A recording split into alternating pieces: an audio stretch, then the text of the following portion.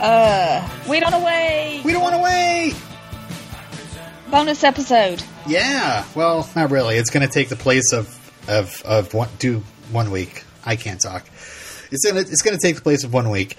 In between our popular, which we should have ended by now, and My So-Called Life, which starts next week. We're going to be talking today about the Netflix phenomenon 13 Reasons Why, the teen mystery series that everybody is loving.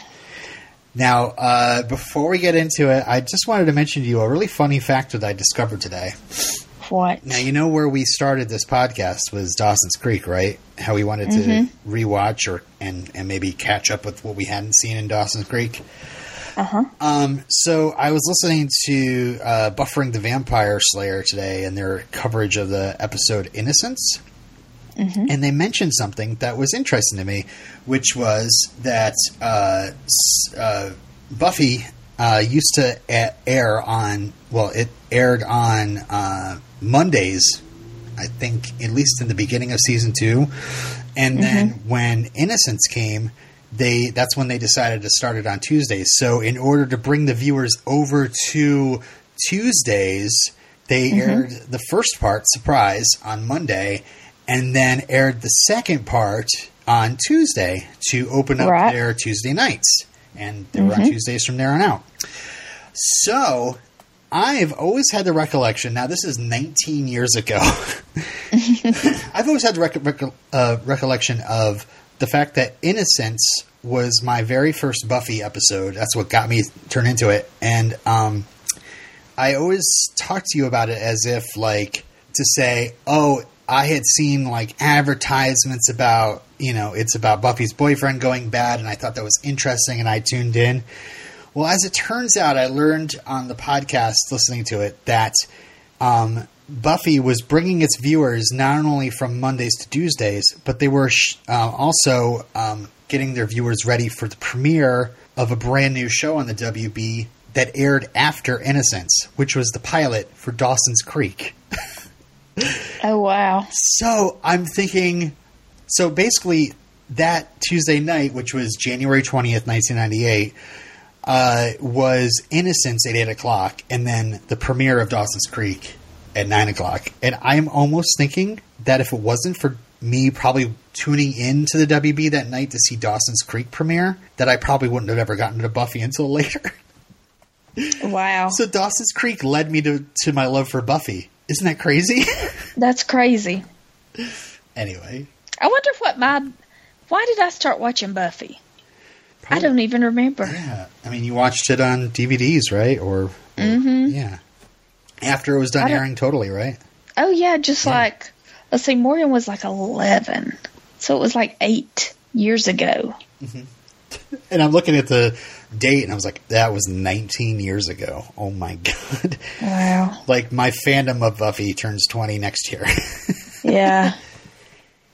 Anyway, that's just a little intro that I thought you'd be interested to hear about as we got into this, because we did start this off with Dawson's Creek. But, yeah, today we're here to talk about 13 Reasons Why. And the format for this episode is that currently Steph and I have already seen the first 7 episodes of 13 Reasons Why. We're going to talk about those, and then we're going to have a little bit of a break, and then we're going to come back, in this same podcast episode and finish up a discussion of the series.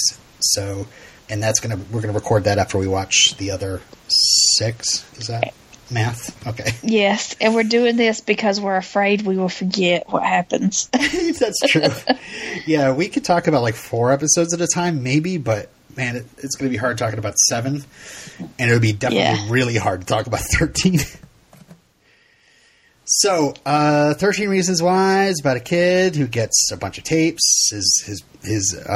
What we learn to be either his best friend or his crush or the girl of his dreams or the girl of his nightmares kills herself. So, but Clay tells his parents that he doesn't know this girl. Right. And so we're wondering what's the story here if he doesn't know her. And it's revealed that he knows her very well, and he's like in love with her. Mm-hmm. and he regrets not acting. Okay, so it does this brilliant thing. I don't know, brilliant is maybe it's an exaggeration, but how young people, I hear that they're interested in cassettes again because they're so antiquated and old and out of date. So her parents' drugstore have these tapes, so she gets them and she records. Mm-hmm. So there's 13 sides. Yes. Okay, that is the first thing I want to get into. Well, two things, actually. Mm-hmm. Number one, I mean, what you're getting into, the old tech, which is hilarious that it's being called old tech, but I guess this is like how our parents felt like when they got our age. Like, they didn't just automatically think that all their music had become the oldies station and all the records, or I don't know. I even had records as a kid, but you know, any of the old tech, the black and white TVs or whatever, like they just thought it was normal. I don't know. It's so weird to see like kids interacting with this stuff, and it's so like foreign, but also, I don't know. Yeah, because Clay had to steal Tony's Walkman. You mean so Weevil? He would have. Yeah. Isn't that kid Weevil? I'm telling you, rough kid from the other side of the tracks. Yeah. His family is there's some definitely Veronica Mars influences in this show. I like that he says you called it a boom box. What was I saying? So the old tech, but there was something else. Damn it! These kids, you know. No, can't remember. Continue. No, Clay. That's what it was. The way these episodes are numbered is so strange because the titles, I mean, obviously Netflix can't put like side 1, side 2 as their numbering system on instant watch, but like the episodes are numbered in the titles as 1, 2, 3, 4, 5, 6, 7, but the titles of them are like tape 1, side A, tape 2, side A, or tape 1, side B. So, I remember kind of talking back and forth with my wife is like, what one are you on? She's like, I don't know, it's tape 5, side 2. I was like, is it the one with Justin? I don't know. Or like Zach's tape. Like, basically, it's the 13 reasons why this girl committed suicide. Right. And so each side... Mm-hmm. Oh, so each side is a reason why. And so I actually just numbered them rather than keeping track of which tape and which side it is. So, like, the first one is Justin. The second one is Jessica. The third one is Josh. The fourth one is Tyler. Fifth one is Courtney. Sixth one is Marcus. And the seventh one is Zach. That's what we know so far. And, yeah, maybe if you're like... I definitely want to... Maybe people will listen to this and be like, okay, they're covering the first 7 episodes, so I'll watch the first 7 episodes and listen to it. And, yeah, you'll figure it out, listeners. We won't spoil anything past episode 7 because we haven't seen it yet until the act break that I'll pop in. Anyway, sorry. Derailing. Okay. So, you want to talk about the first tape first? Or number 1, which is Justin? Okay. I like how we got in that episode, Love Will Tear Us Apart, which I saw you had an appreciation for Joy Division on Facebook. Joy Division. That's like the only song I know from Joy Division, but it's a great song. Oh, yeah. Every time, like I'll say, Alexa, play Joy Division. Skip. Yeah. Skip this one. Skip this one. This is not the one I want to hear. Oh, yeah, Love Tear Us Apart, yeah. So... yeah, I'm not as big of a Joy Division fan as I wish I was. No, yeah. Like, I think The Cure is probably my favorite from that, like, genre of music, and then it's like The Smiths, and, Joy Division is a little further down under Depeche Mode. Yeah. Yeah. But, my first note is just talking about how he stole the Walkman from Tony. I'm just like, why would he just do that? The thing about this show is that it's almost like you have 2 unreliable narrators. You have Hannah on the tape narrating her flashbacks, but sometimes you catch her altering things or seeing things from her point of view, which were not the way things really went down. And then we have this whole thing with Clay, who appears to be a kid that had some troubles before. And he was on medication, and he had nightmares. Mm-hmm. And I'm not too sure, we're not quite sure if all of what Clay is perceiving is completely correct. I mean, he does have all these hallucinations, and it gets worse and worse as the episodes go by. But so that's another thing that's great about this show, because I'm not completely sure. Like, we're going to find out what Clay did probably at the end. And yeah, because what if he has a tape? What if these tapes is his, and we're just like, it's building until we hear what he did? Yeah. And I like that it's building with each episode. He's like losing it until finally he explodes. Now, do you have IMDb open? Yes. Who is this actor who plays Clay? He's great. Oh, he was in Lost. Yeah, he was Jack's son. Yeah. I just wanted to know what his name was. Dylan. Shoot. Isn't Dylan? Dylan Minnette. Okay. Yeah, he's great. Mm-hmm. He's in a couple other things I liked. I should just open it myself. What else? He's been in. He was in the Goosebumps movie. Goosebumps. Prisoners. Oh, Don't Breathe. Yeah. Don't Breathe. That was a great movie. Have you seen Don't Breathe yet? No. Oh, it's so good. Let Me In. Oh, yeah. Right? He's great. Oh, he was young Michael Scofield in Prison Break. Oh, yes. He was also Donnie in Agents of S.H.I.E.L.D.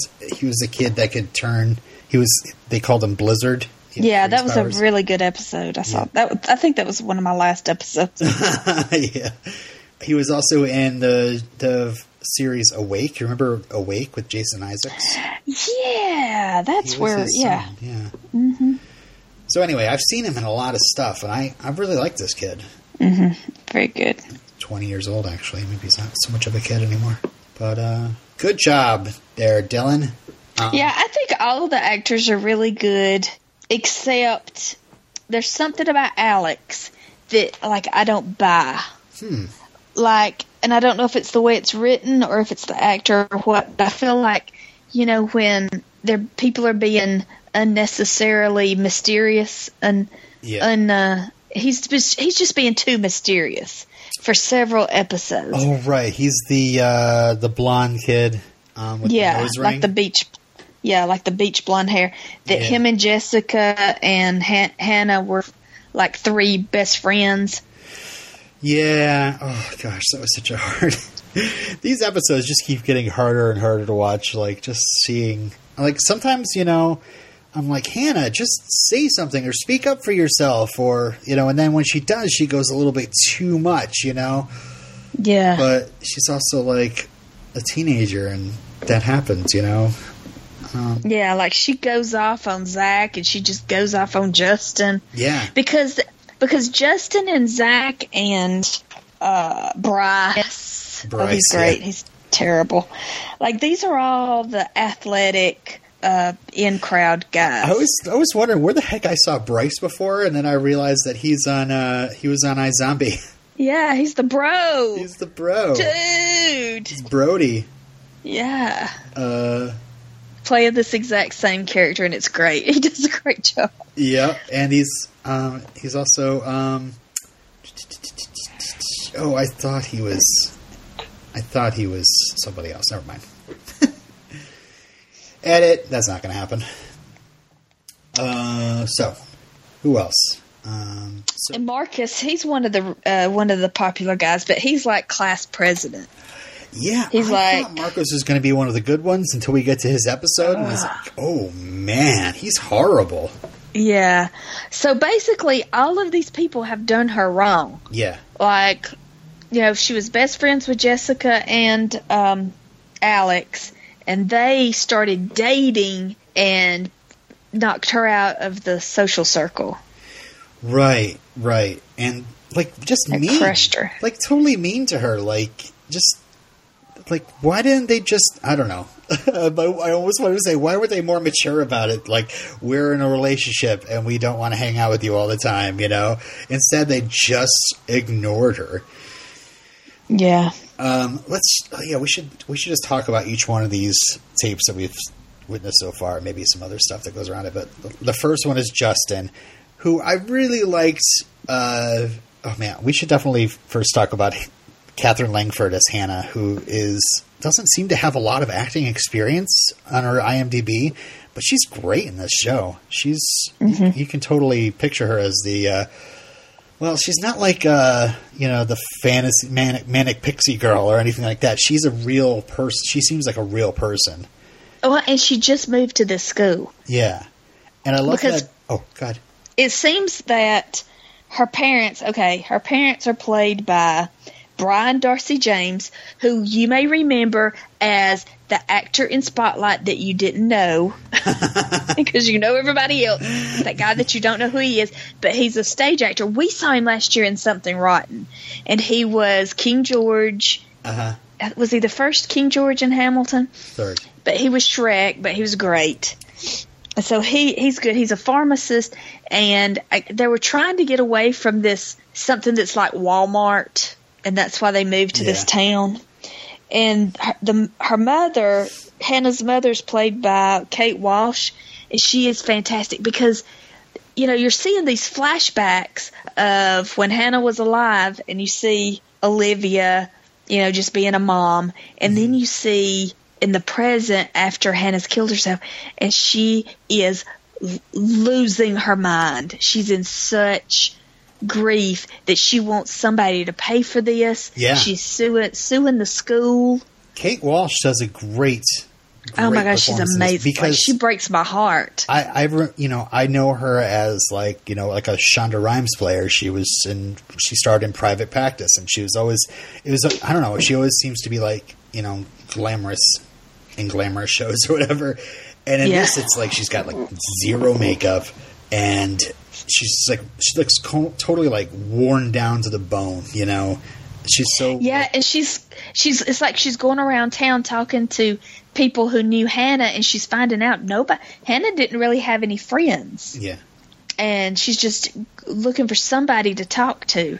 And another thing that's amazing is when Clay is he's listening to these tapes, and he's seeing Hannah, like Hannah's sitting out in somebody's front yard with the microphone recording, and then the scene transitions to the present where he's standing there and she just kind of disappears, and the lighting changes just a little to let you know that that was in his imagination, and now this is reality, and it's just so good. So good. So anyway, I got us off track talking about Hannah, but Justin, is that an actor that we know?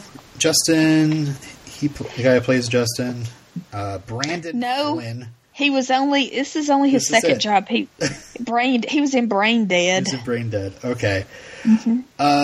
What are these children with these tattoos? Like, all these kids have all these like elaborate tattoos on them, Like, Justin has this like chest tattoo and like several on his arms, and it's like, isn't he like a 17-year-old kid? Like, I understand that maybe a couple kids in high school might have a tattoo, but it seemed like a lot of these kids had tattoos. I don't know. Maybe it was me. I just lived in like a Puritan town, apparently, in the New England. But it's just surprising because, when I was briefly in the tattoo business, like, we would never tattoo anybody under 18, So, reputable places would not tattoo. No. Yeah, see, Morgan's best friend, she's got a lot of tattoos, but her birthday is really late, and she's a lot older. Mm-hmm. So I'm kind of used to seeing teenagers with tattoos. Okay. So this guy, Justin. Sorry. What happened? He took a picture of her in a awkward position and made it look like they. Yeah, like an upskirt picture as she was coming down the slide. Oh, okay, that's what it was. And then tried to get handsy with her. But then it was like, did he? That was kind of up for debate as well. But he definitely passed around a picture and bragged that he got, to like third base with her. And I did love that she had such a great introduction to him. The whole thing where he's like, he leaves his bros and he gets on the bus and it's such like a cute, like meet cute. And she's like, wait here. And then she gets off the bus and then the bus drives away. Like she's such like a smart character and fun to be around. And man, these people just, like Justin decides that he's going to just talk about her and ruin her.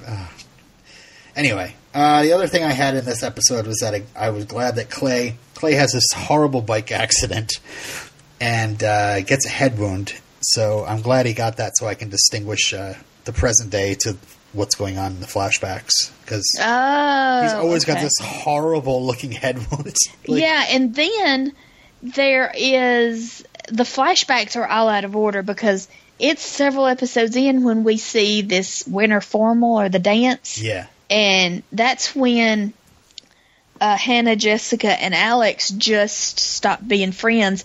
And so I think that's when Alex and Jessica break up, and that's when Jessica starts dating Justin. Yeah. So it's kind of all out of order, and you kind of have to look for the clues to clue you in of when exactly all this happened. Right. So in the second one is Jessica, and I loved how her and Jessica meet. Like they have this instant chemistry because they're both like newbies, but they're just cute to each other, Yeah, the counselor sets them up as friends. Yeah, and they're like, "Can you believe that?" And then they're both so sarcastic about the counselor, and they just hit it off. They bond over causing the counselor grief. Yeah. And we see in this episode that Steven Weber is the principal in this school. So do we trust Steven Weber? Because I don't. He must have done something terrible to this girl. He must have. Yeah, in the coffee shop, Monet's. Yeah, I like that. They have that girl, Sky, that works there that's all tattooed up and wearing all sorts of cut clothes. What's the deal with her? Her and Clay used to be friends? Yeah, it seemed like they were friends that outgrew each other or something, or he outgrew her. Yeah, she seems a little bitter towards him. Or, did she like him and he didn't like her? Or maybe they got close during whatever happened to Clay before he met Hannah, like the whole medication and the nightmares that they keep talking about. What do you think about Clay's parents? Aren't they weird? Yeah, because, so Clay's mother is a lawyer, and I guess she's worried about him because of what happened to him in the past. And also, I guess they're worried, did he try to kill himself too? Or maybe because they keep saying, no closed doors. He can't close his bedroom door. Yeah. And is that because of what happened with Hannah and they're starting to be like, oh, we should watch our son more? Or is it he is this whole medication thing? Mm-hmm. And then the dad, he seems very... out of it, to me. Disinterested in Clay. He's... What is he? Is he an English professor, a PhD, or English or something? He's got an English PhD, but I think he's like a writer. Yeah, he always seems to be in his own world. Yeah. So... Yeah, they always are so very weird, and there's just these interactions that, like, especially the mother has with Clay, that I almost feel like there's something going on here that we need to know more about. Nothing like fishy, like disgusting or whatever. I'm just thinking like they've got something they share about Clay's past that she's on guard about. And then there's the whole thing where he won't admit to her that he was friends with Hannah and that he misses Hannah and he loves Hannah. Why? Yeah, I don't know. Even when she decides that she's going to represent the school and defend the school, like, he's got to be, like, torn up about that. Why wouldn't he just say, please don't do that? And, like, it seemed like she was ready to just drop it if he asked, and he doesn't. Yeah. Yeah, he keeps, like, trying to let her know that she's got a conflict of interest, but he will not tell her anything. And I feel like that's very realistic, that teenagers don't want to tell their parents things. They want to keep this secret life. But it seems like he needs to tell her before she gets too wrapped up too far into this case of suing the school. Represent the school. Right. So it's in episode 3, and I wrote Josh. It's not Josh, though. It's Alex. Why did I write Josh? Is Alex behind the whole best ass thing? Do you remember? I do not remember. Yeah, I don't know either. Yeah, it's because he wrote best ass Hannah, worst ass Jess, because he wanted to make Jess jealous. But because of this, now we have these horrible sequences of Hannah walking down her high school hallway, and these douchebags all like getting behind her and like checking her butt out and like making all these like gestures. Yeah, and that's when she goes to the liquor store and Bryce is there and he touches her and ropes her right in the store. Oh, yeah. And then because of this, we find out why Jessica slapped her in the previous episode. Why did Jessica slap her? Because like Alex wrote the whole best ass thing to make Jess upset, but also implied that they had some sort of fling together. And that's what made Jessica slap Hannah. Or that Hannah was trying to flirt with him. And that's what, yeah. Ugh. Anyway. I wrote at the end of this, I wrote drinking contest and I wrote pool. So I think the drinking contest was the whole Alex and Clay having to drink outside. Yeah, those like 40-ounce beers. And that's when you're like, wait a minute, what? Alex is friends with Justin and Bryce and Montgomery? How did that happen? Monty, who I kept on forgetting who his name was. Who is this guy? It's because Monty and Justin look too much alike. Yeah. Monty's a little prettier. Like he's got like bigger, prettier eyes. Like he looks like he comes right out of a catalog. Whereas Justin, I keep on thinking of him as like the James Franco of the show. Yeah. So, the pool. I wrote pool because I think that's because Alex fell in the pool, but then he just kind of turns over and floats there. Yeah, because you kind of get the feeling that somebody else might die. Yeah. Because these kids are messed up. Jeez. I am scared to death watching this show. The next one was Tyler, and I like how it opened up with the Cure's song Fascination Street, which is a great song, but it's also like, you know, Tyler is the photographer. He's a little peeping Tom, you know. He's very fascinated, have you, with people.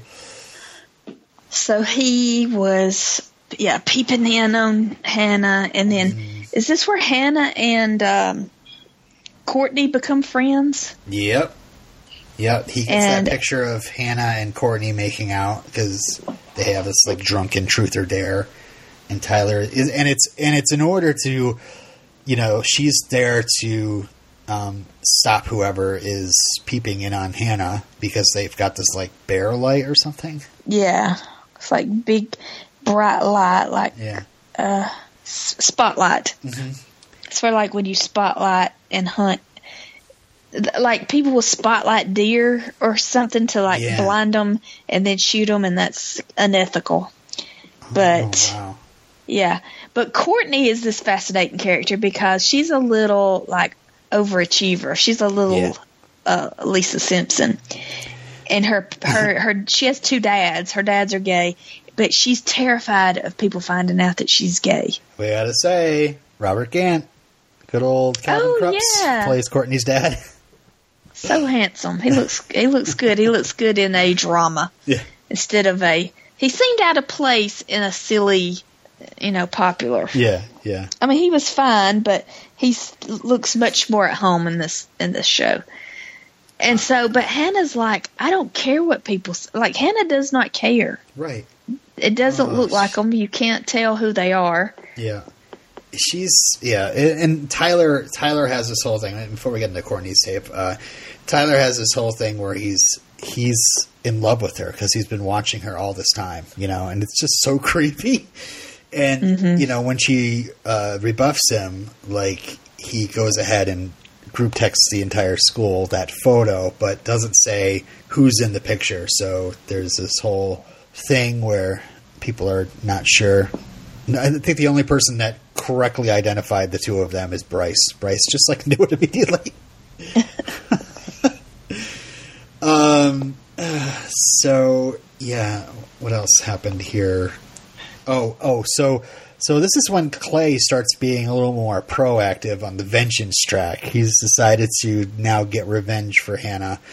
So he takes a picture of Tyler without his pants on, his butt showing, and then group texts it to the entire school. And I was like, yeah. I was very pumped for Clay getting revenge, even though I'm like, should I be rooting for this?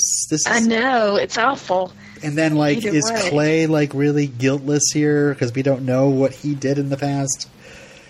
I almost wonder if he's, covered it up in his own head. He doesn't even remember.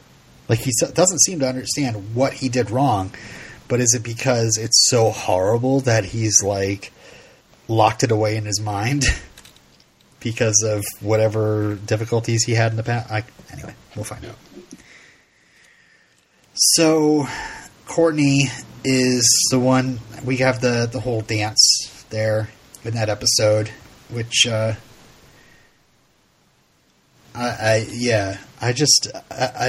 got so many flashbacks of what it's like to just sit on the bleachers and stare across the girl so you're dying excited to ask out. Yep, so excited to go to this dance that you're going to sit on the bleachers and not dance at. Yeah, I know, but it's also that. It's the sadness of that, and I know I've spent a couple of dances just kind of sitting it out, and then just kind of staring at a girl and thinking about asking her, but not being able to get the guts up to do it. And I love that this kid that's being tutored becomes kind of a character in here as well, and I forget what his name is. Oh yeah, but he's a really nice guy. Yeah, he's very attractive. Jeff. Yeah. Yeah, we see. Okay, so this is after Hannah is not friends with Jessica or Alex anymore. So she's hanging around with Courtney, and I guess these are the little goody girls. Yeah, that's what I imagine. And Hannah's parents, her dad goes and leases a new Jeep Cherokee, so she'll have something to drive her because they're so anxious for her to have friends. Yeah. So she takes them all to the dance. She leaves the lights on. I saw that as she got out of the Jeep. I was like, oh, it's probably one of those ones that the lights automatically turn off. But isn't that weird that they don't establish that in the shot? But they showed that the lights are staying on. So when she couldn't turn the ignition, I was like, oh, so she really did leave the lights on. Mm-hmm.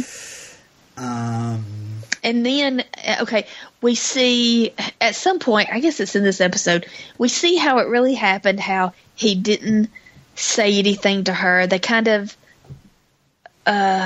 talked, but, for somebody that he doesn't know, they sure do talk a lot. Yes, they work in a theater together. Yeah.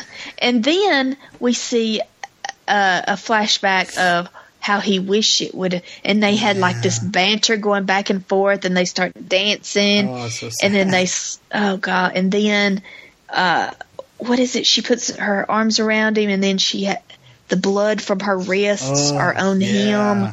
Because we don't know. This is the first time we find out what exactly happened. Yeah, because we didn't know. All we know is you see the kids at school are in Jessica's all has no makeup on, and they're making this. Courtney's making this memorial at her locker, but we don't know any details about it. So slowly we find out I think Clay's mother says later that she did it in the bathtub, like let herself get out in the bathtub.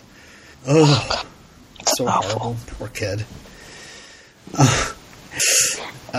So what else? There's this whole thing where so Courtney's big thing that she does is that she's scared of being outed, so she tells Monty that this other out and proud lesbian Laura, that it's Laura and Justin. Laura and Hannah in the picture, right? And then there's this whole thing where she says that Justin fingered for her and she gave him her beads, it's spreads this whole thing to Monty, and then Courtney, what the heck? So I love that Clay decides he takes Courtney up to Hannah's grave to let her know that it's real and that this is not just some sort of school project, and that she was a big part of the reason why she's dead, Mm-hmm. So, we also see that Sheriff Mark Pellegrino shows up in this episode. Oh yeah, and then we find out it's Alex's dad. Yeah, there's this whole scary thing where Alex takes Clay on this really fast ride. They steal Clay's bike with Justin and Zach. There's no Josh in the show, I don't think. I keep thinking there's a Josh. That's the other show. So Marcus is the whole Dollar Valentine, and Marcus thinks that he's going to have an easy lay with Hannah. Yeah, he's a charmer. Uh-huh. And also, Hannah, when she goes to work at the movie theater with Clay, she's trying to give Clay a moment where he can say, "Don't go out with Marcus." Yep. And he does it. There's so many times so far that Clay regrets not making some kind of move or doing something, because it's not just that he likes her, it's that if I had done this, maybe she'd still be alive. Right, exactly. This episode also had that brutal fight between Alex and Monty. It's a brutal fight. Oh, and brutal, and all the kids are standing around like bloodlust, cheering it on, and that's how it is in filming school. It. Yeah. And their counselor, who is played by Derek Luke, who I think is a terrible actor. Oh, really? Yes. Did I like Derek Luke in anything? He was in some Denzel movie, Antoine Fisher. And I think from Antoine Fisher, everybody thought he was going to be a great actor. He was in Pieces of April. Oh, yeah, that was good. He's in a lot of movies. I'm trying to think if he stuck out in anything. A lot of these movies are kind of you saw them and then they, Glory Road, Catch a Fire, Lions for Lambs. These are movies that you saw and then just kind of forgot about. Yeah. Nothing really sticks out to me, so I'll just go along with what you're saying. Yeah, so he's a counselor that came from a bad school. Mm-hmm. And he's going to have a side of a tape for himself eventually. Oh, he is. Seems a bit too concerned. Oh, it's definitely happening. What about Sherry? Yeah. What tape was that she was in? Huh? Whose tape was she in? Did she have her own tape? Not yet. No. Okay, she's a cheerleader along with Jessica.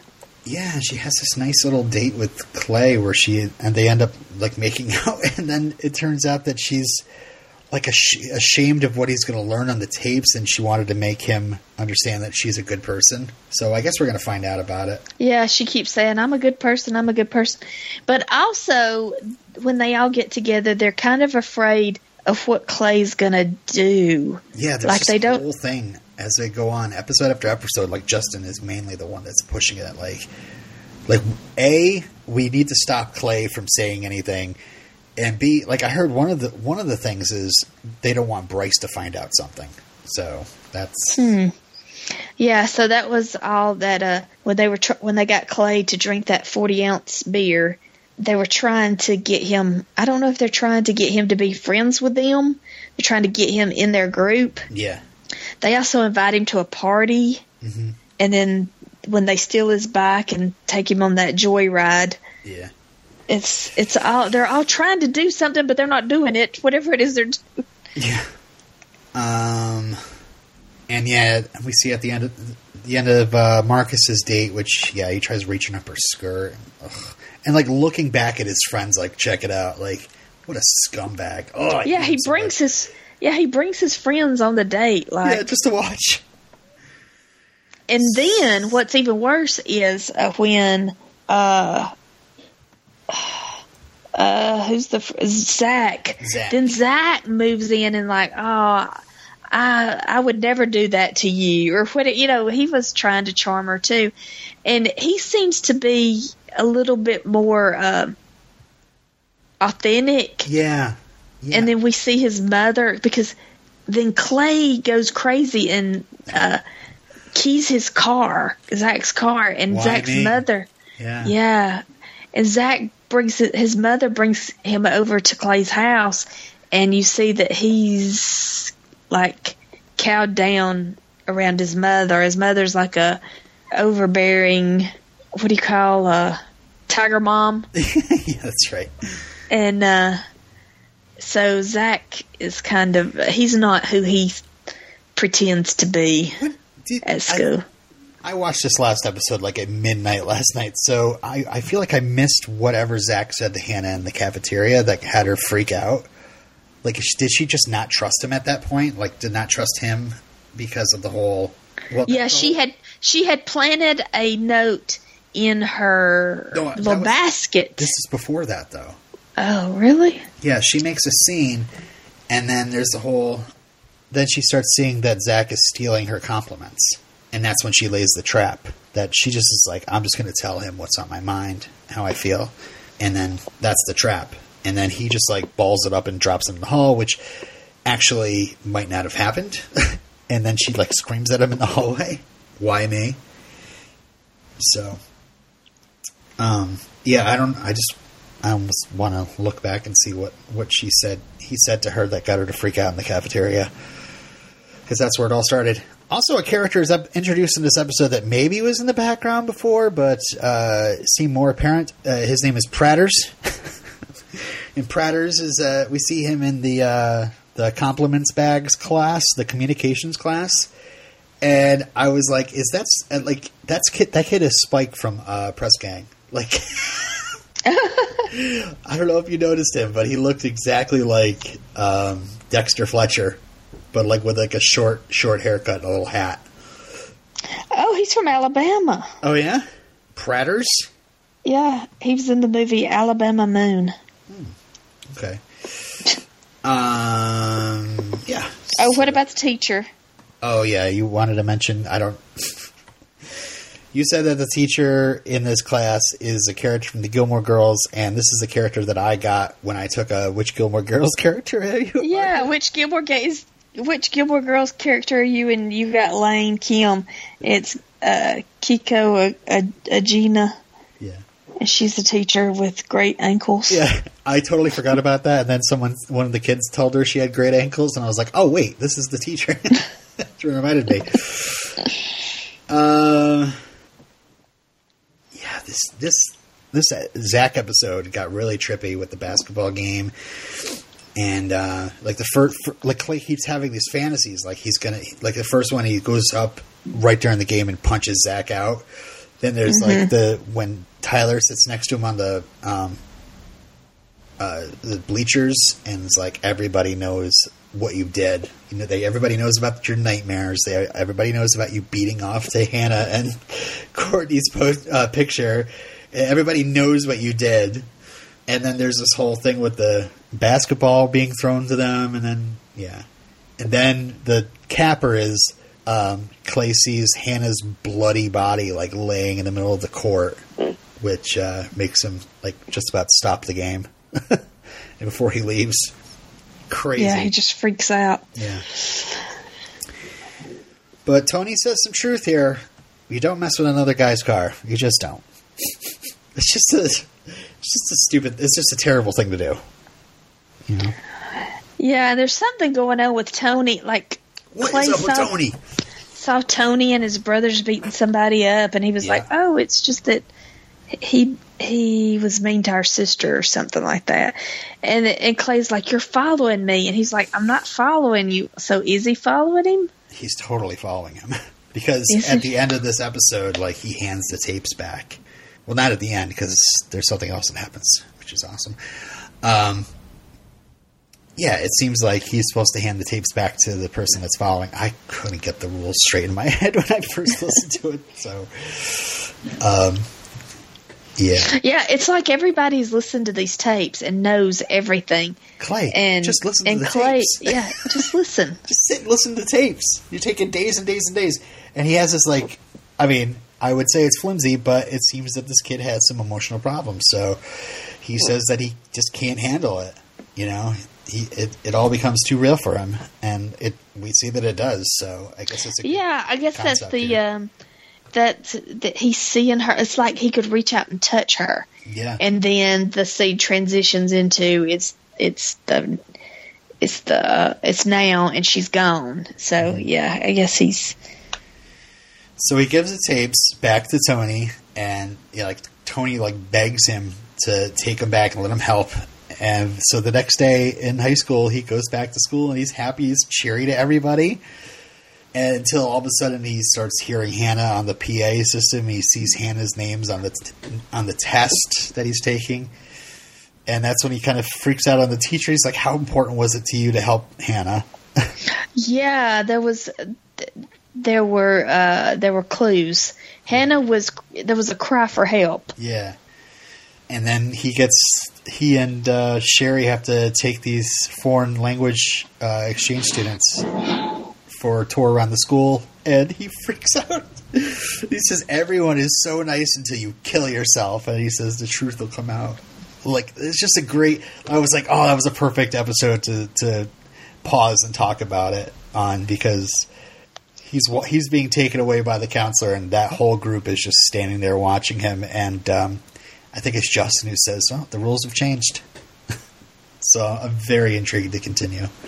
So the rules have changed because he hasn't finished the tapes, I guess, or the fact that he seems like on the offense now, like completely. Like he's not just like reacting to these tapes. He is on the offense.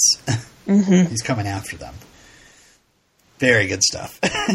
Anyway, we should wrap this up. Good. We should get to our act break, and then future Robin and Steph will be back to talk about the remainder of the episodes. So, you got anything more to say about our first 7 episodes?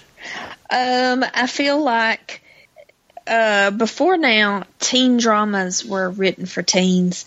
And I feel like this, because it's Netflix, it's for everybody. It's explicit sexually. It's got foul language on it. It's definitely not just for kids. This is something I'm definitely sinking my teeth into.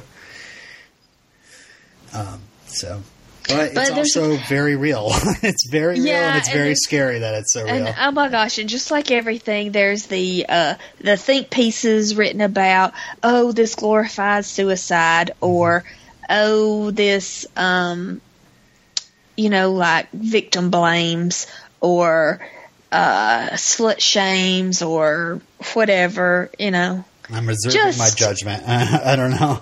Yeah, just watch it. Yeah. Why has everything got to be so controversial? I know. But then again, I was just reading an article today about, like, should S-Tem have been made, and I kind of was feeling a little weird about listening to it, after I got done reading the article. So yeah, but that was the same with Serial. Like, as far as Hayes' family, yeah, they didn't ask for this to be brought back up 20 years later. Yeah. All right. We're getting off topic. We should take this conversation off the podcast. But so we'll be back after the little intermission for our closing discussion, which will probably be another hour. I am not the only traveler who is not repaid his debt.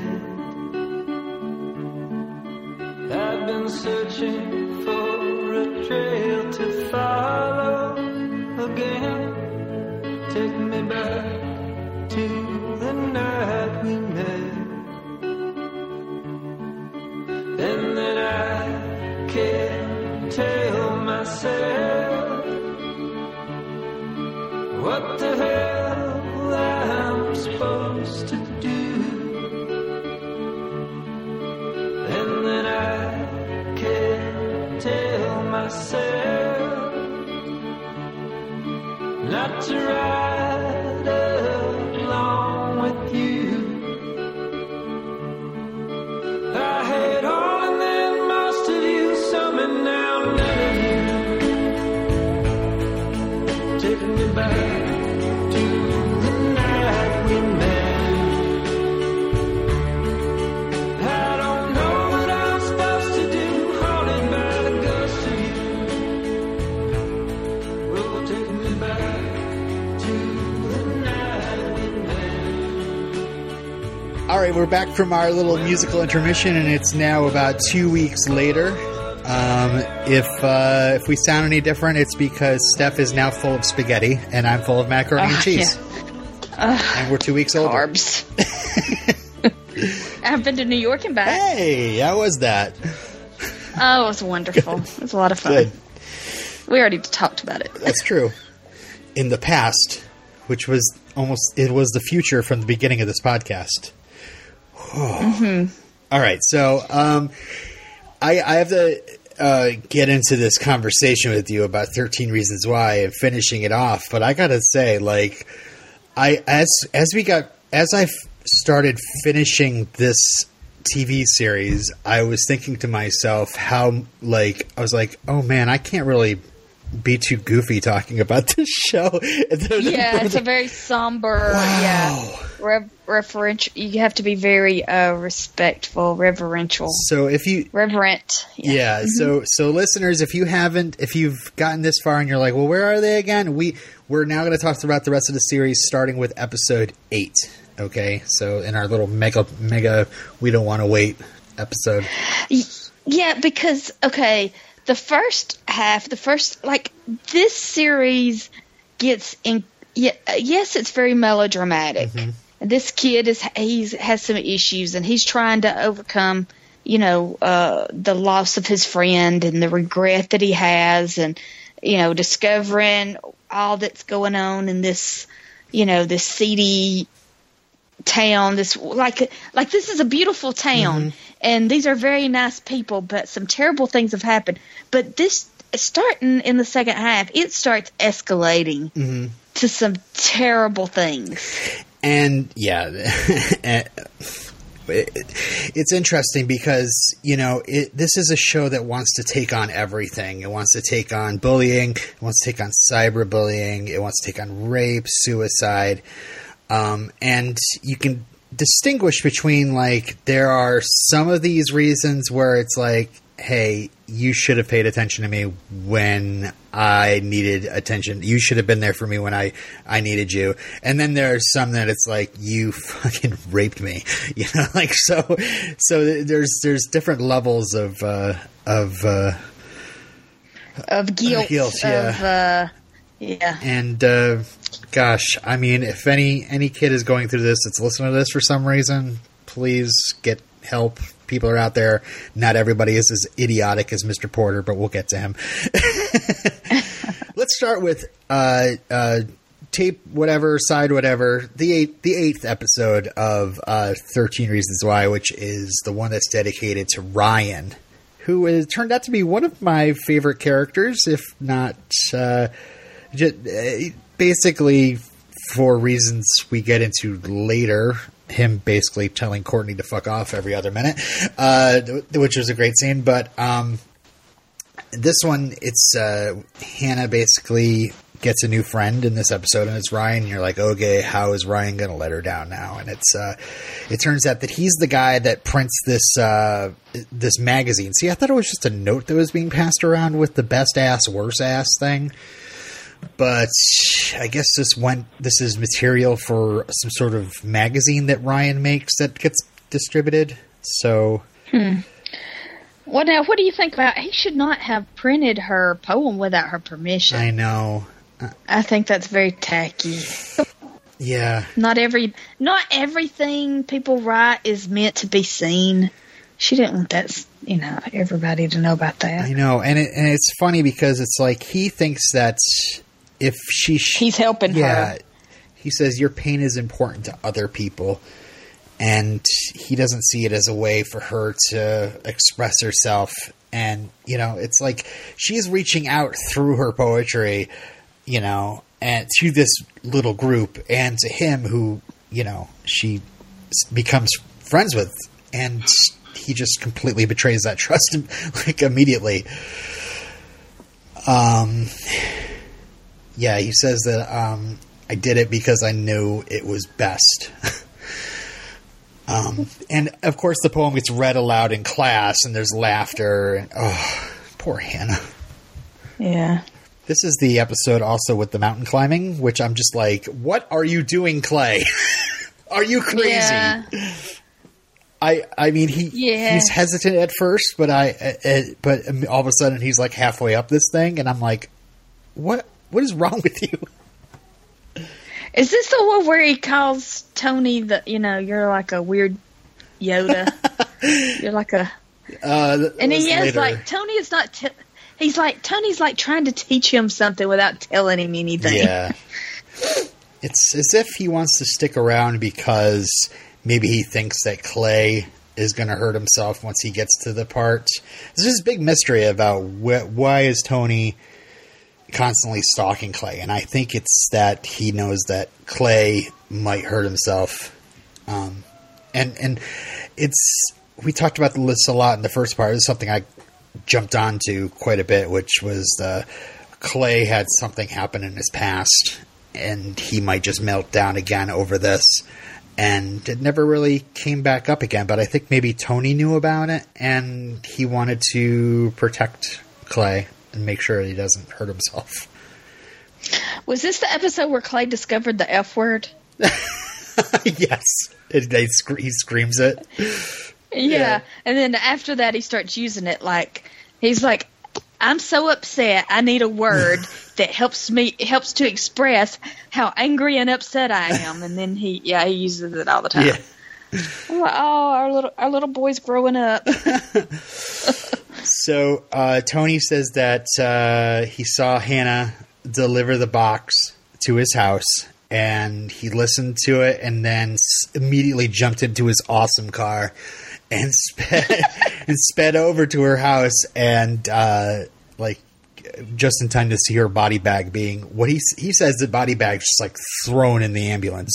Which I don't know. Oh, Clay also finds out that Tony's gay in this episode, too. Oh, okay. I think this was brilliant because the whole series, I'm like, Tony's gay and it's not a big deal. Yeah. It's not made into a big deal. No. Why is Clay, not acknowledging these guys who are around? He's just like, hey, Tony, and finally, Clay's like, "Oh my God, you're gay!" Like, wow, what? Mind blown.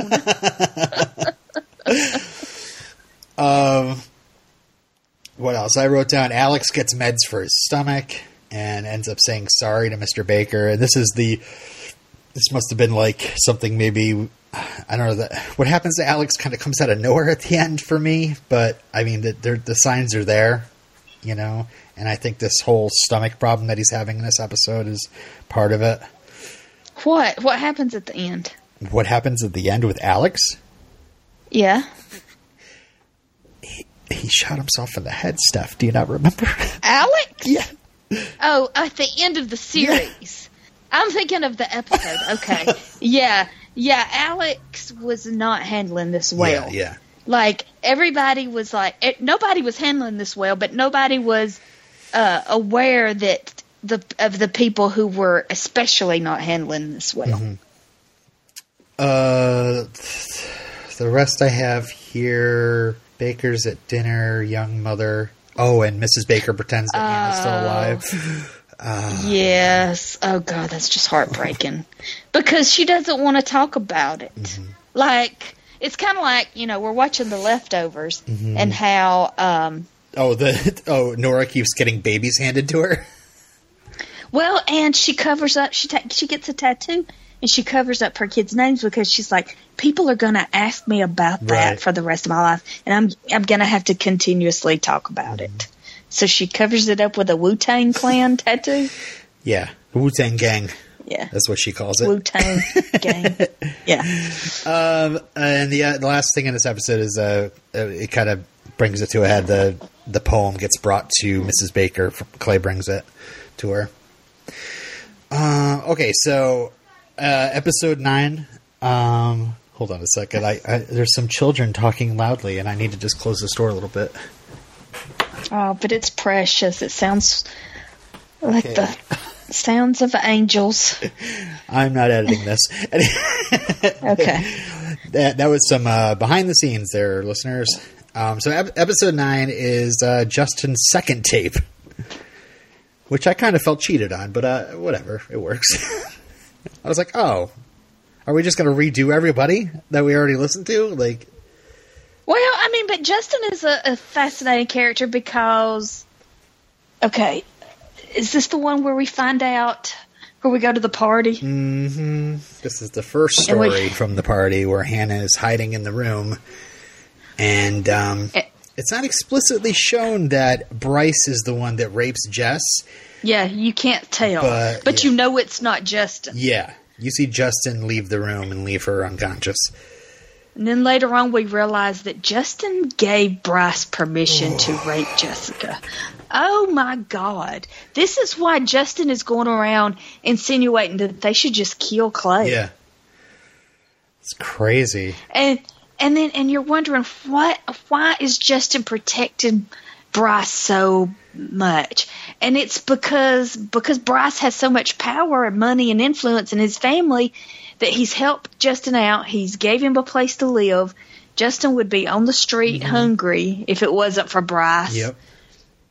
So I mean, I feel like it explains pretty well just exactly why Justin would turn a blind eye and allow that to happen to his girlfriend. Oh my God, that's crazy. And this is related to all this, but we were talking in the first part about how they were saying, well, we can't let Bryce hear the tapes, you know? And it's during this we realized that it's so he doesn't hear mention of the story about the rape happening on there. Yeah, so I'm calling you. Sorry, It's okay. calling in Sunday. it's okay. Mother's Day. I accidentally signed up to work on Mother's Day. What? I'm not doing. I know, it's crazy. Okay.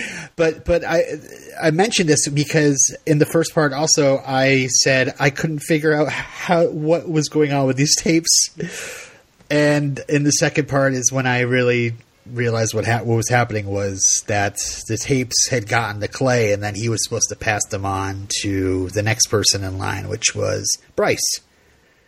So they were going to stop Clay from passing it on. And that's one of the reasons why they had to stop him from doing it. Oh, okay. Because it goes to Bryce and maybe the tapes get destroyed. I mean, I guess they're kind of like, you know, I'm sure some of them are like, we can't let these tapes get destroyed. And then the other half is like, oh man, Bryce is going to learn all this stuff about us, or, you know, maybe he'll have even more power. Or just, you know, the fact that, you know, how is he going to react when all these people think he's a rapist, you know? Mm-hmm. What will Bryce do? Yeah. Because he has so much power and influence. So that's really what was happening in the flashback. I did want to mention that, you know, the whole thing were so horrible. Like, Hannah in the closet and just seeing, you know, we see like silhouettes really, but you hear like Jess like kind of crying about it, and it's just so horrible. And yeah, and okay, we have seen in the present how Jess has started drinking more and more. Like, she's just drunk all the time. And why is she with Bryce so much? Why is she like blowing off Justin to go hang out with Bryce and getting her showing Bryce her dad's guns? oh yeah. Like, what is up with that? Like, it's like Stockholm syndrome or something. Why is she? Well, she, knowing the progression of the tapes, her tape was earlier, so she's heard all these tapes, and so she's just in denial about the whole thing. But she actually says in this episode, maybe Hannah wasn't lying, but she doesn't quite go forward with it. But so that's what she's saying that Hannah was lying about. Yeah. Yeah. That she just didn't want to admit that she had been raped by Bryce. Yeah. Okay. Let's see what else happens. Porter. But wait, hold on. I'm sorry. Good. But in the flashback of the party, you see Jess is not really drinking. She's drinking a little bit, but it's just how her drinking progresses to the present. I think she was pretty drunk at that party, though. Well, but she was like how most normal teenage girls are. Like, oh, I'm going to drink a drink, and oh, okay, guess I'll have another one. But they're not really so gung-ho about drinking, but they're just like, and just how a little bit of alcohol affected her a lot. Yeah. She's now she's constantly, in the present, she's constantly drinking. Oh, I see what you're saying, yeah. Because, the alcohol was definitely affecting her. She was going to pass out there if everybody just left her alone. Mm-hmm. So, let's see. This is the one where Clay gets set up by Marcus with 3-day suspension for drugs in his bag. Like, he comes up and buddies up to him and sticks drugs in his bag, then rats him out to Porter, and Porter ends up giving him a 3-day suspension. Mm-hmm. And then he's got to report to the police station, and that's when he has this conversation with his mother, Lainey, who I just love this actress. Every time she was on the screen, I really enjoyed her performance. She's something quirky about her. I don't know. Mm-hmm. Basically saying, if somebody hurt someone and didn't come forward, because that person be prosecuted, and even if and this is where the plan starts. Yeah, because where Clay is starting to plan to scheme to get this taken care of. Because his mother said, like, even if the crime can't be prosecuted, that doesn't mean it should go unpunished. Or maybe that was Clay that said that. That sounds more like Clay. I just wrote the quote down. Clay tells Justin to tell Jess the truth. Bryce said, "What's mine is yours." Yeah. And Justin tried to stop, but Bryce threw him out. Oh, yeah. This is also when Clay decides to attack Tony in his garage. But that's cooled down pretty quickly. And then Tony again is just like, listen to all the tapes and then we'll talk. So, okay. So we move on to episode 10, which is Sherry. And this is all about the accident. It starts off with the Clay seeing the accident and running. And then we kind of back up. And, this is all about, I don't know, you see Clay leaving the party, and Hannah's upset, and it's because we find out later that Clay and Hannah were intimate. But Sherry does this cartwheel test, which is cute. I like Sherry a lot. Mm-hmm. She's really cute. Yeah. Yeah, I was like, oh, good. I hope, back earlier, I was like, oh, I hope Sherry and Clay get together, and then that went nowhere. Uh-huh. The thing about this accident where she knocked over the stop sign. It was like later on, and then we find out, oh, somebody died. Yeah. And then we find out later, oh, it was the guy that Clay was tutoring. It was Josh. Josh? Yeah. His name's Josh? His name is Josh. Yeah, I was like, God, that's hard. Like, there was... Oh, Jeff. Jeff, sorry. I was going to say, that didn't sound right. Jeff, yeah. Jeff Atkins, yeah.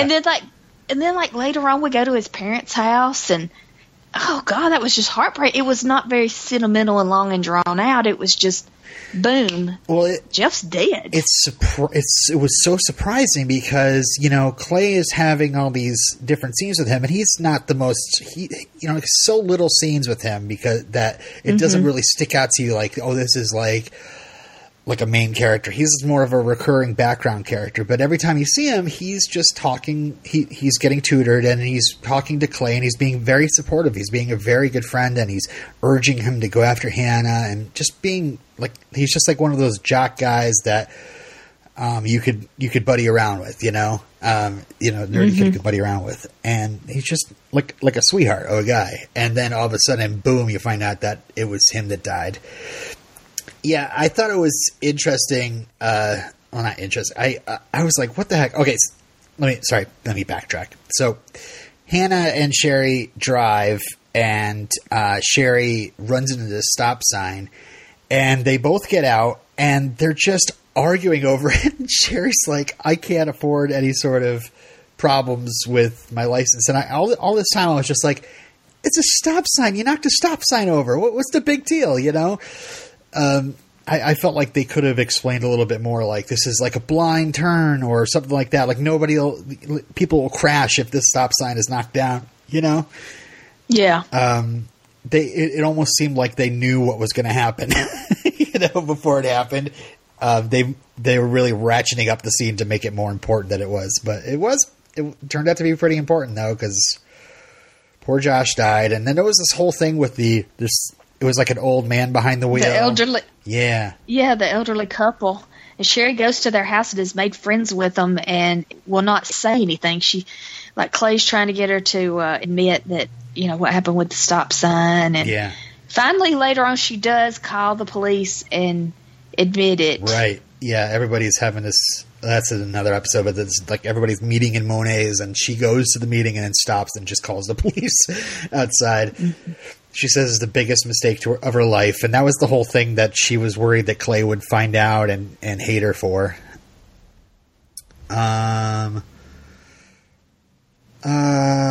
What else? There's a lawsuit going on. Yeah. Bakers are arguing about whether to pursue it or not. Yeah, the school system wants to give them $200,000, and the Baker, Hannah's mother runs into Clay's mother, the attorney, in the bathroom and says, is your child's life worth $200,000? Yeah, right. I definitely wanted Lainey to wake up a little bit more in this scene, in this and this show, but I think she was really also trying to pursue the truth as a lawyer as well. Obviously as a parent, you can't just accept $200,000 for the death of your child, but there's also really, is the school responsible? Is it really responsible? And yeah, she wants somebody to pay. Yeah. And Miss Baker wants somebody to pay. As it turns out, the school was responsible. I mean, the poem got read out in class, and everybody seemed to notice that Hannah was getting heckled, and of course, Porter was the worst of them all. And even that teacher goes to Porter and is like, "Should I say anything?" And he's like, "Maybe you should kind of not say anything." You mean Lane Kim? Lane Kim went to oh my gosh! In a couple of weeks, you're going to be going, "Oh my god! Oh my god!" Oh, because of the lawyer. Yeah. The Baker's. Yeah, I recognized his face because I've seen his face before, but I don't know if he's been in anything else. Probably has. But he seems like a cool actor. I mean, Netflix is brilliant. Yeah. They know what they're doing. They need to get their rights on My So-Called Life and kind of put in the suggestions for what to watch after 13 Reasons Why. Maybe. I don't know. Never seen the show before. Probably going to start watching it next week, right? Yep. I like the stoner cashier, and he's like, "Anytime, brother." And Clay's just like, "I'm not your brother." I like that part. And Clay. Oh yeah. So we go to the swing set, and Clay is having this heart to heart with Tony. And I forgot to mention, he almost threw him. Is that where he almost threw him? No, that's at the end of this one. Never mind. Right? Where he's standing up on the ledge and almost kills himself because he's so guilty. Yeah, because he listened to his tape. I'm sorry. Wait, what? Where? I was thinking about when Clay was standing on the ledge, contemplating killing himself, and Tony was there trying to talk him back. And I thought that was on the edge of the mountain they climbed, but it was actually like one of those Hollywood Hill passes where they pull over when Tony takes him on a ride. Because episode 11, it's Clay's tape, right? So it's interesting how this is set up because like, I swear these last few episodes I just binged, and especially like this the last scene of episode 10 is like this swing set scene, and Clay's like talking to Tony, and he's like, my tape is next, isn't it? And Tony's like, yep, and he's like, and Clay's like, did I kill Hannah Baker? And Tony's like, yeah, and Tony's like, yep. Yeah.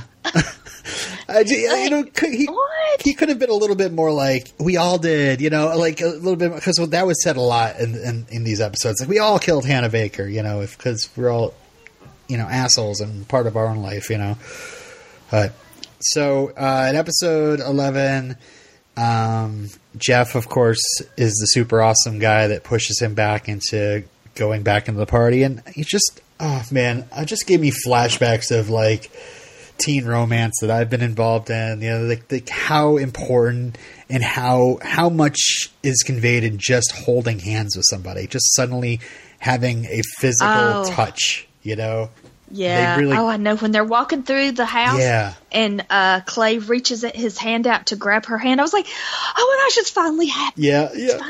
It was like all this time of him being so scared to do anything. He's finally going to let his guard down and be vulnerable and show what his feelings are for Hannah. Right.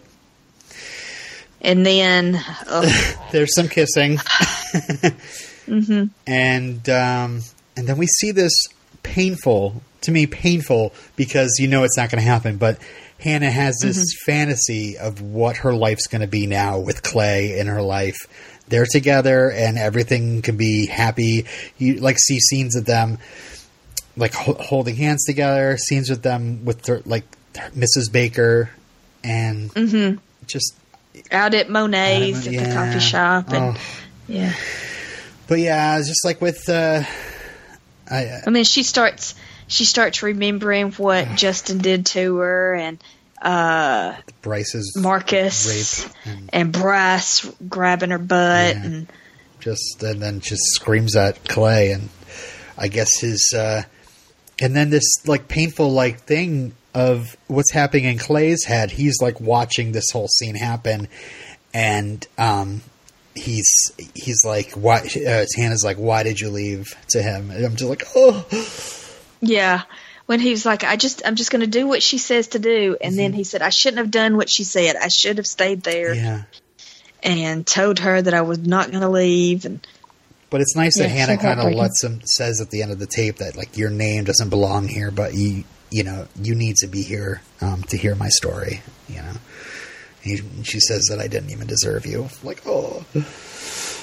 But this whole thing, this is where the unhelpful Yoda quote comes up. I have that in my notes here.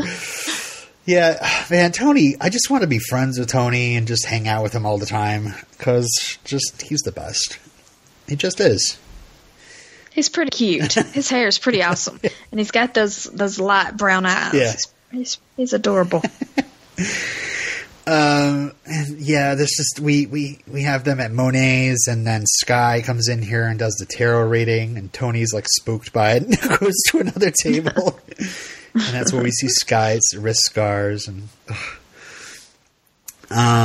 but yeah, this is when Clay steps to the edge and imagines an alternate reality where he says all the things right, and then just in that whole sequence where she's like, why couldn't you just tell me this while I was alive? And they just kind of hold each other, and it doesn't make any sense. Obviously Hannah's dead, and maybe she like imagined this happening when he left, and of course he's imagining what would be like if he just stayed, and it's just so like painful. And I'm like welling up during this whole thing. Yeah, because to me, that's the whole show. The whole show is, would Hannah still be alive if somebody had done anything differently? Yeah. Said something, just anybody. Just like she gave, which, never mind, we'll get to that. But, she gave many people multiple opportunities. Right. To change the course of what was going to happen. And Clay. And about this point, I'm like, oh my God, because we kept seeing the rape, we kept seeing, the painful things with her that happened. And I was like, oh my God, we're going to have to watch her suicide. Yeah. I kept dreading it. I kept thinking it's going to happen. We're going to have to watch that. I was also worrying because in the earlier episodes, her like catatonic fantasies during like some of her, the flashbacks, you see the image of Bryce raping Jess, and then you see like blended in with Clay and Hannah like kissing with his shirt off and all that. And I was like, oh my God, did Clay like rape her and like had some sort of like horrible, oh Jesus. So that's it for the flashback. I mean, the stuff that happens in the present. We meet Justin's mother's scumbag boyfriend, who's just a real winner, and you can see why Justin keeps getting pushed into Bryce's world, because that's a more, well, I don't know about stable, but comfortable. Yeah.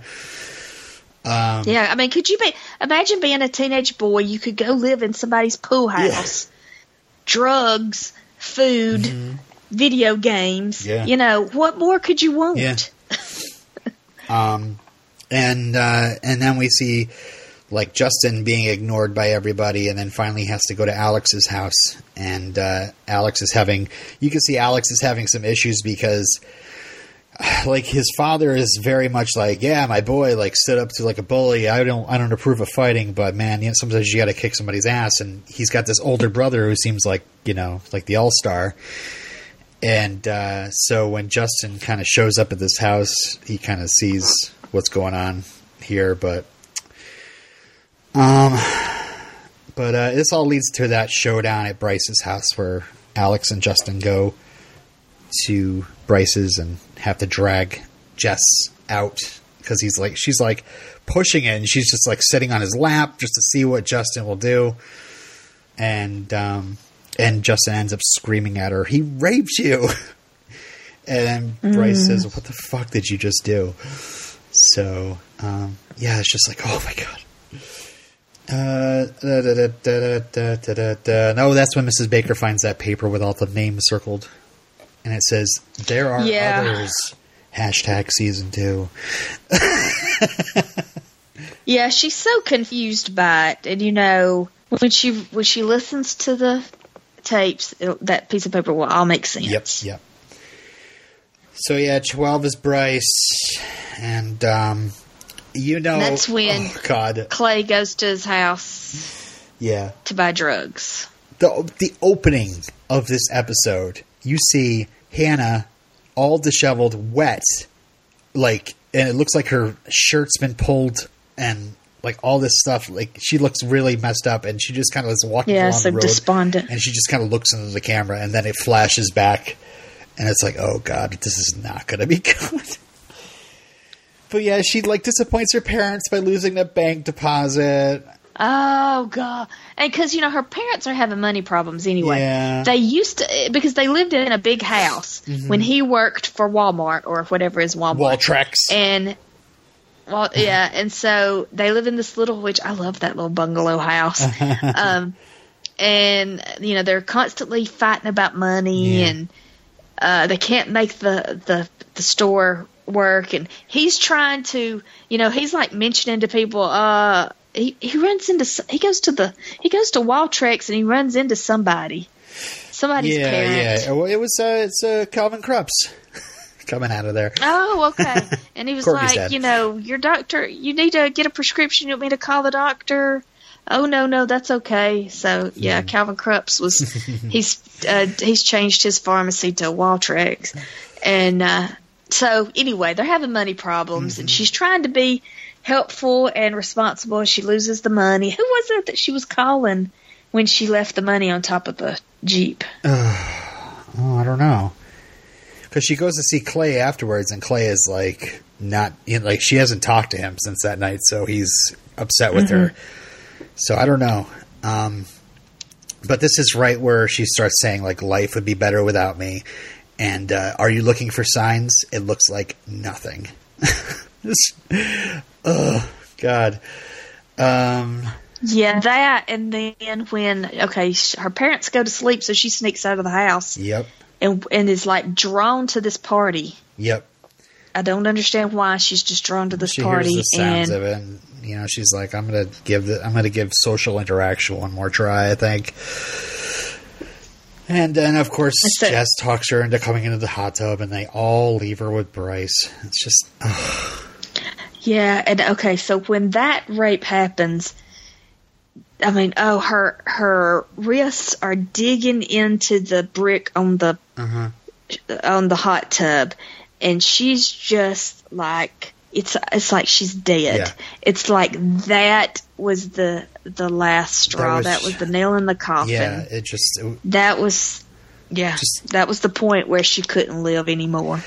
And it's really kind of hard to see Justin Prentice, who we know from iZombie. It's Brody, who is just this super cool but hilarious, dunderhead, and just acting like this, and it really, I was happy. I watched did you watch the Beyond the Reasons? Yeah, I was glad because he's there in there talking about how hard it was to do that. How hard it was. Yeah, to film he was very articulate and he's immediately like, thoughtful, Bryce needs to go to jail. Yeah.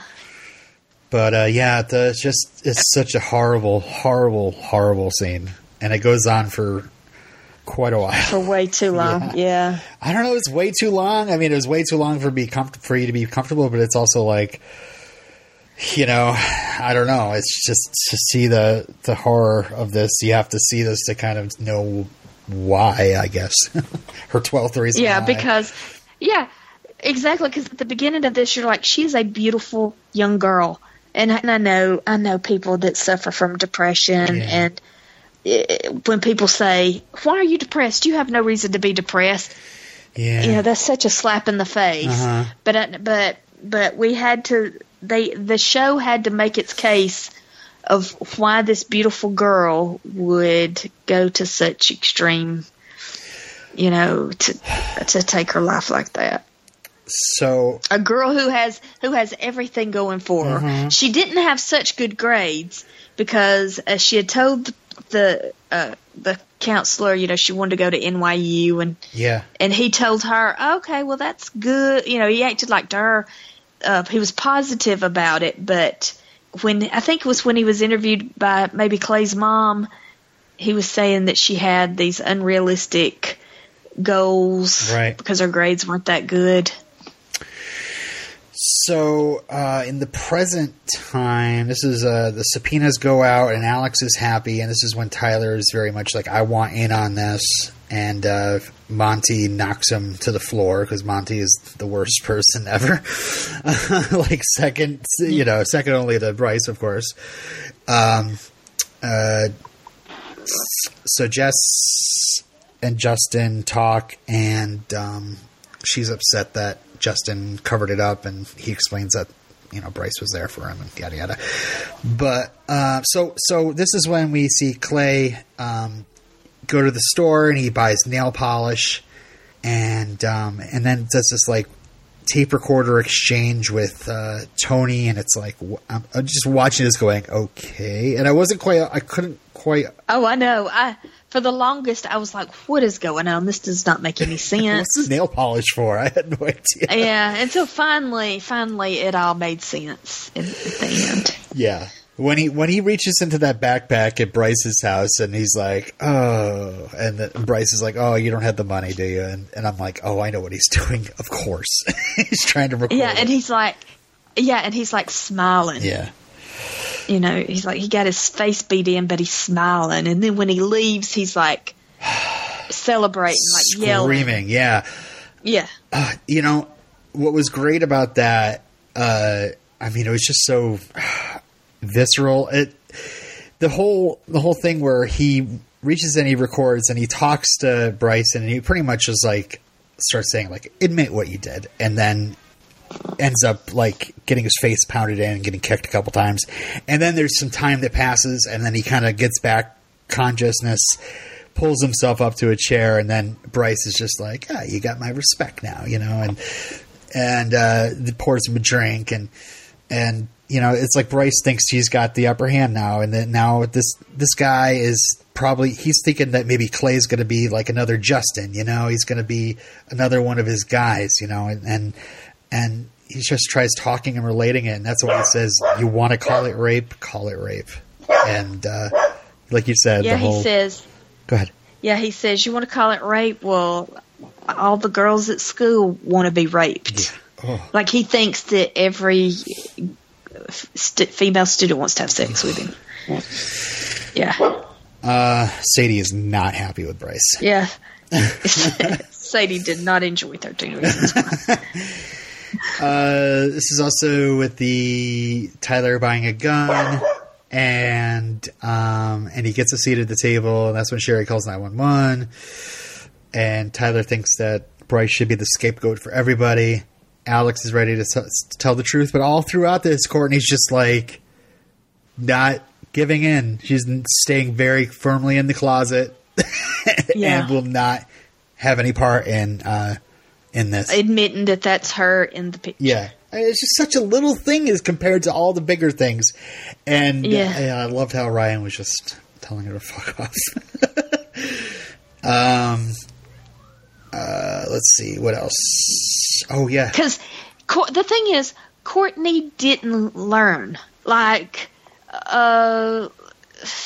okay, Jess had such a character arc. And a lot of them had such great character arcs. Courtney did not have a character arc, and that was the point of her character, was that she didn't change. Right. She didn't change her mind. She didn't change her feelings. She was not going to admit she did anything wrong. Mm-hmm. She was not going to be ashamed and was not going to be embarrassed. And, at the beginning of the series, you think that she's going to be one of the people that you can empathize with, that's a good person. And, because it's at the beginning, she's like doing all these memorializing for Hannah and all this and talking nice things about her.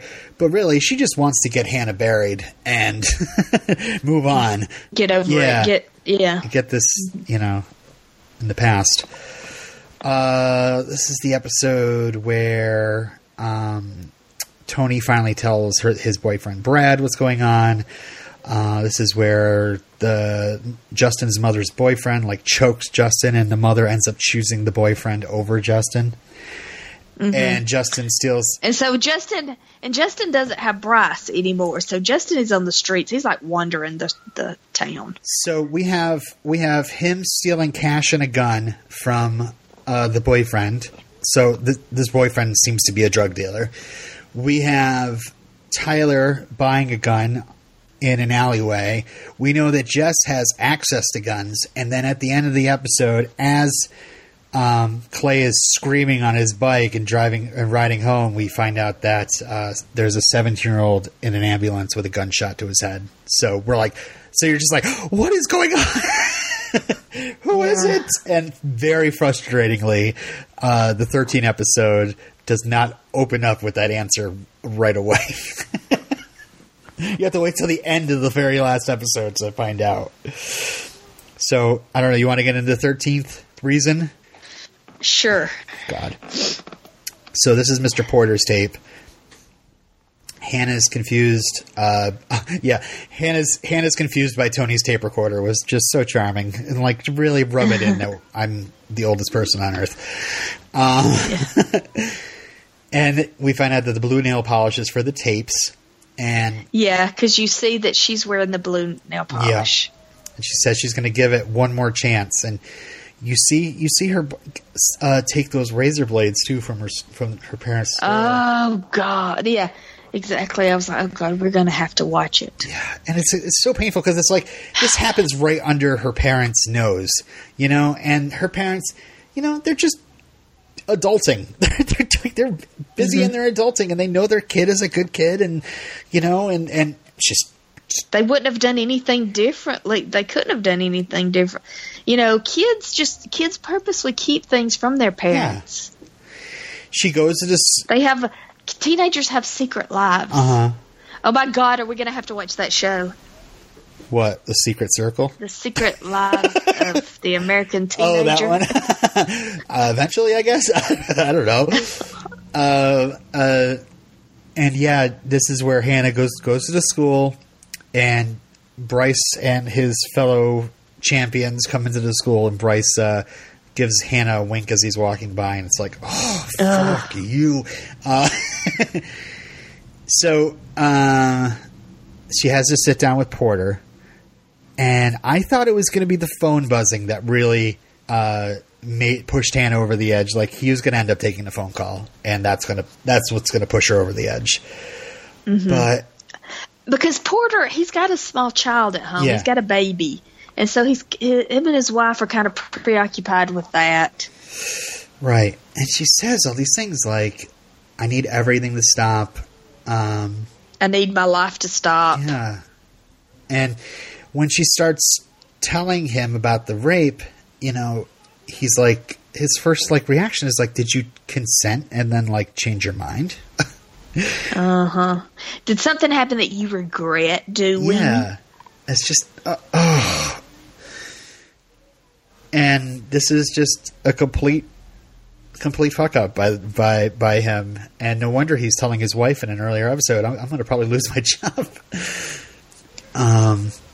And then he's like, we need a name, I need a name to help you, and if you can't give me a name and face up to this, you're going to have to figure out a way to move on. Which I'm like, what the fuck? Yeah, just get over it. Just move on. Just move past it. And she gets upset and leaves, and it's like the same thing with Clay. She's waiting for someone to just kind of come after her, to stop her. And stop her. Yeah. Mm-hmm. And then we just see her walking out of the school, and this whole monologue where she's just like, none of you care and neither do I. And it turns out that she's been recording the whole thing.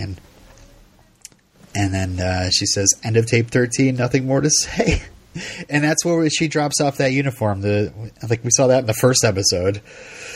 Mm-hmm. And I don't know, I wrote down in my notes, I'm like, oh, I didn't need to see that. Yeah, it was awful. It was very uncomfortable. So rough. I don't think we need to describe it for the listeners, but it's just brutal. Mm-hmm. And but what I want to know is, how does this glamorize or glorify suicide? I don't know, but I've seen these stupid think pieces, and they're dumb. They're dumb. Yeah. Well, and all these principals are terrified. And I know that there's copycat. When there's a school shooting or a mass shooting, there's another one, and a few days later. It's like it doesn't occur to people to do something terrible until they see it in the news. Yeah. So, I know that people want to prevent somebody from committing suicide, but how in the world do you glamorize it?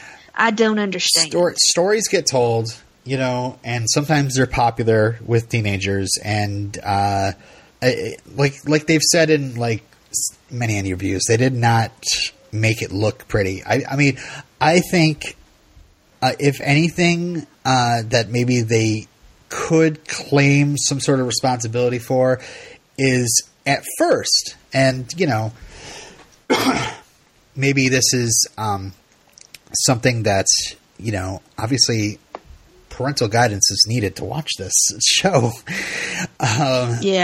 Don't just let your kid watch this alone and not talk about it. But that's what's the point. The point of the show is it's made for parents and it's made for teenagers to watch separately or together and to talk about and discuss. Yeah. It's what it seems like to me. It doesn't seem – it's not just for entertainment's sake alone. It's to start a conversation. I feel like it has. I feel like everybody's talking about it. And, and principals sending notes home with, and emails for students, parents to be aware. That's a good thing. Yeah, it's good. Yeah. Instead of, the way I grew up is if it's uncomfortable and it's emotional and it's something that you don't want to think about, you just don't talk about it and you don't think about it, and then it just won't happen. No, that's not how it works.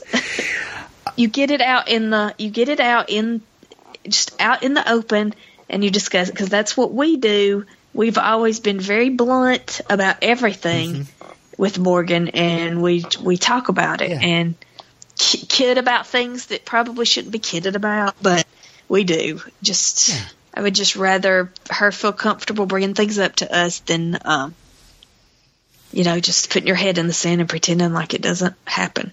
I would say at first, as you're watching this show, one might go, oh, it's kind of rad how she gets back at all her abusers by recording this huge tape and releasing it, and then just like having this like nihilistic burn it all down. That might be appealing. But I don't know. It's kind of like what Tony says. Like, let's watch it to the end and then we'll talk. You know, like, it's funny how these tapes are almost like, I read in an article that it's funny how these tapes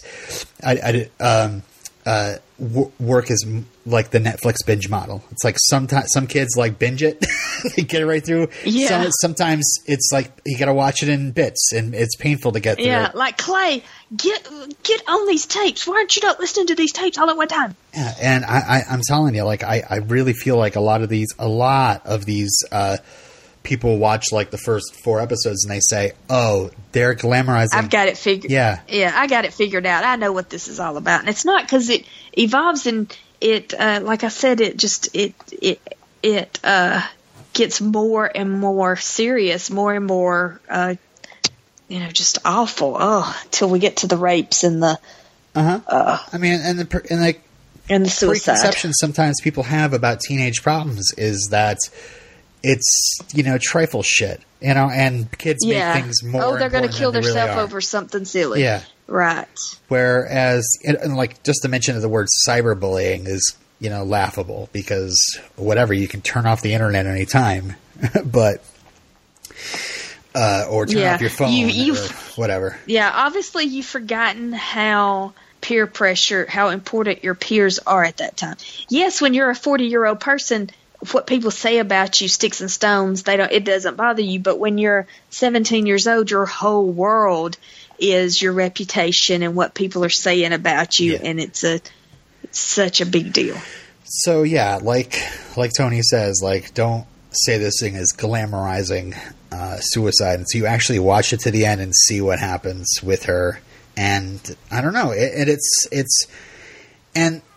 I would say the end of this season, which I thought at first was going to be the entire story, and I guess must be the whole thing in the book, but now they're going to have a season 2. But well, with Tyler, that was like he had like an arsenal under his like photography equipment. Like, he's going to go Columbine on everybody. Well, there's theories around that, but I just want to say, like, the way this season ends, it's not like Hannah's plan goes off without a hitch, and then, the lesson you learn at the end is like, yeah, Hannah really got everybody back, and they all deserved it. It's more confused than that, and it doesn't end as perfectly as that either. There's a lot of things that are hanging open, and whether things are going to happen or not. And I guess that's, as the episode's ending, I'm like, okay, so maybe there is a season 2, and that's what they're doing here. But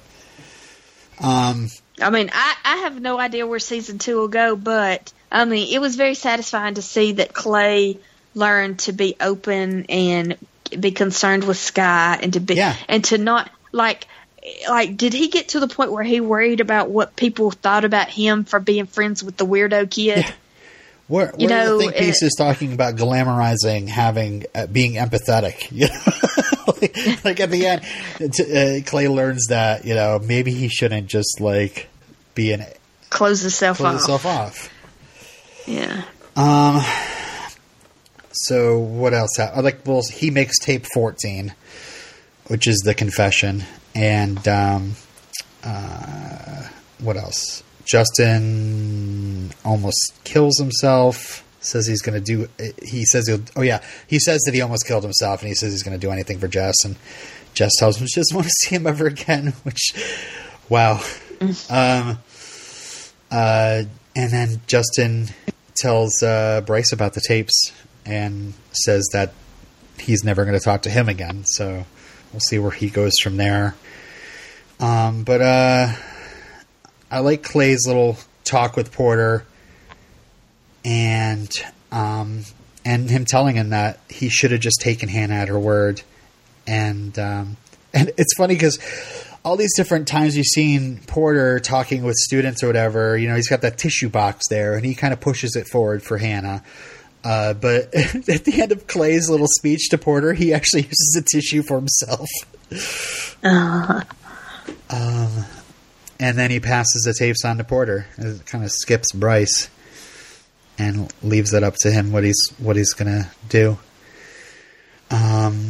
I like how he says it has to get better. It's how we treat each other that counts. So what else happens? Jess tells her father, good for Jess. You know, she doesn't say it during the whole subpoena thing. And I like how, what was it? Mrs. Baker that tells my so-called life lawyer not to push her on it, you know? Yeah. Yeah. And Jess's dad, he was from the Cosby Show. Wasn't he like son-in-law or something? It's Elvin or something? I can't remember. But Tyler's the one that tells the lawyers about the tapes, and Tony gave the Bakers a flash drive, all the audio recordings. And yeah, there's this weird thing. Okay, so there is a conspiracy theory, right? So we find out that Alex is the one with the gunshot wound to the head, and it doesn't say whether he's alive or not. But there's a theory going around that it was Tyler that shot him. It wasn't Alex that tried to take his own life.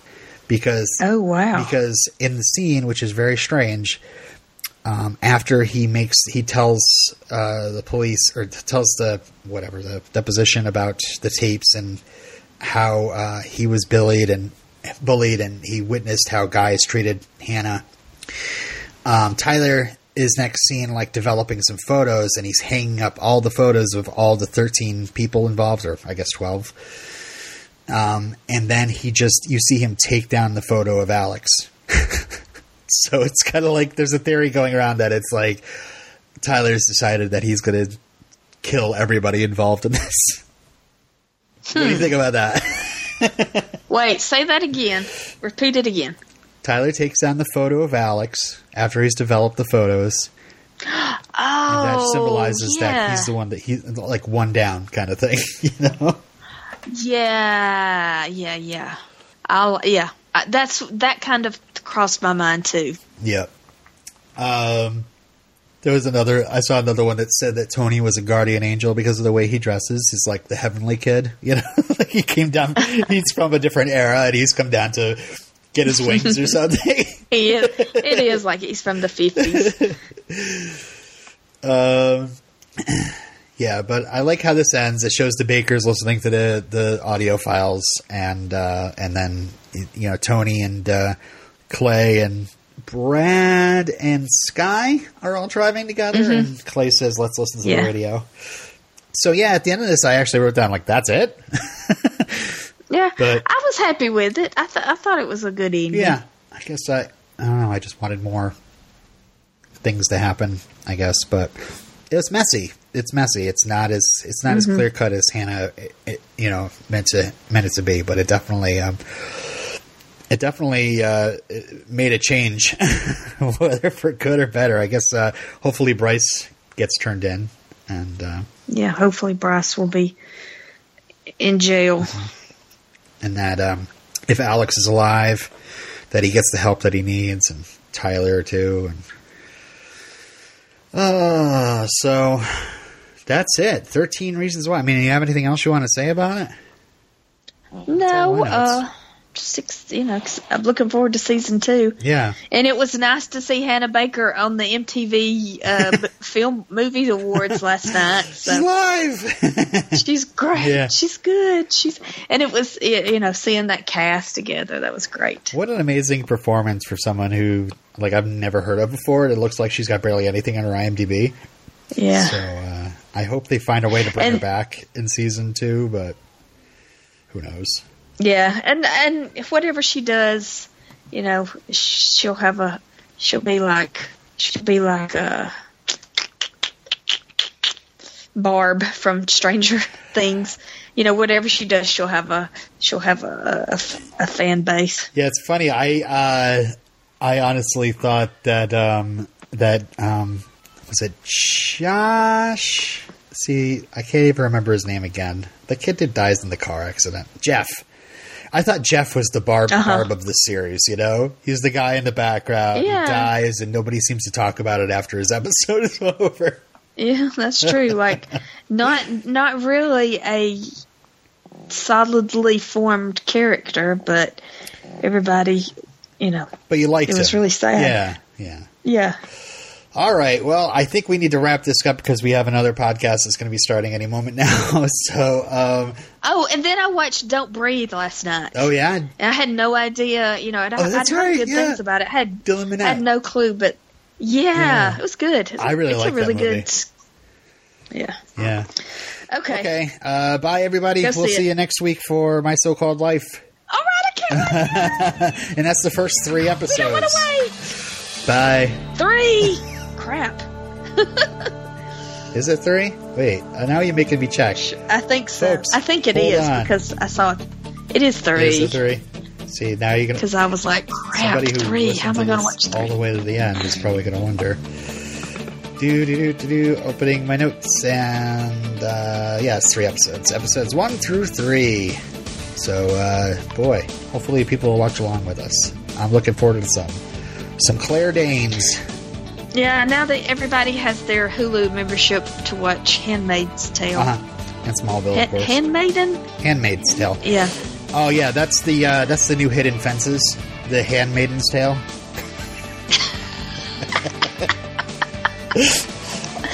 Bye. Bye.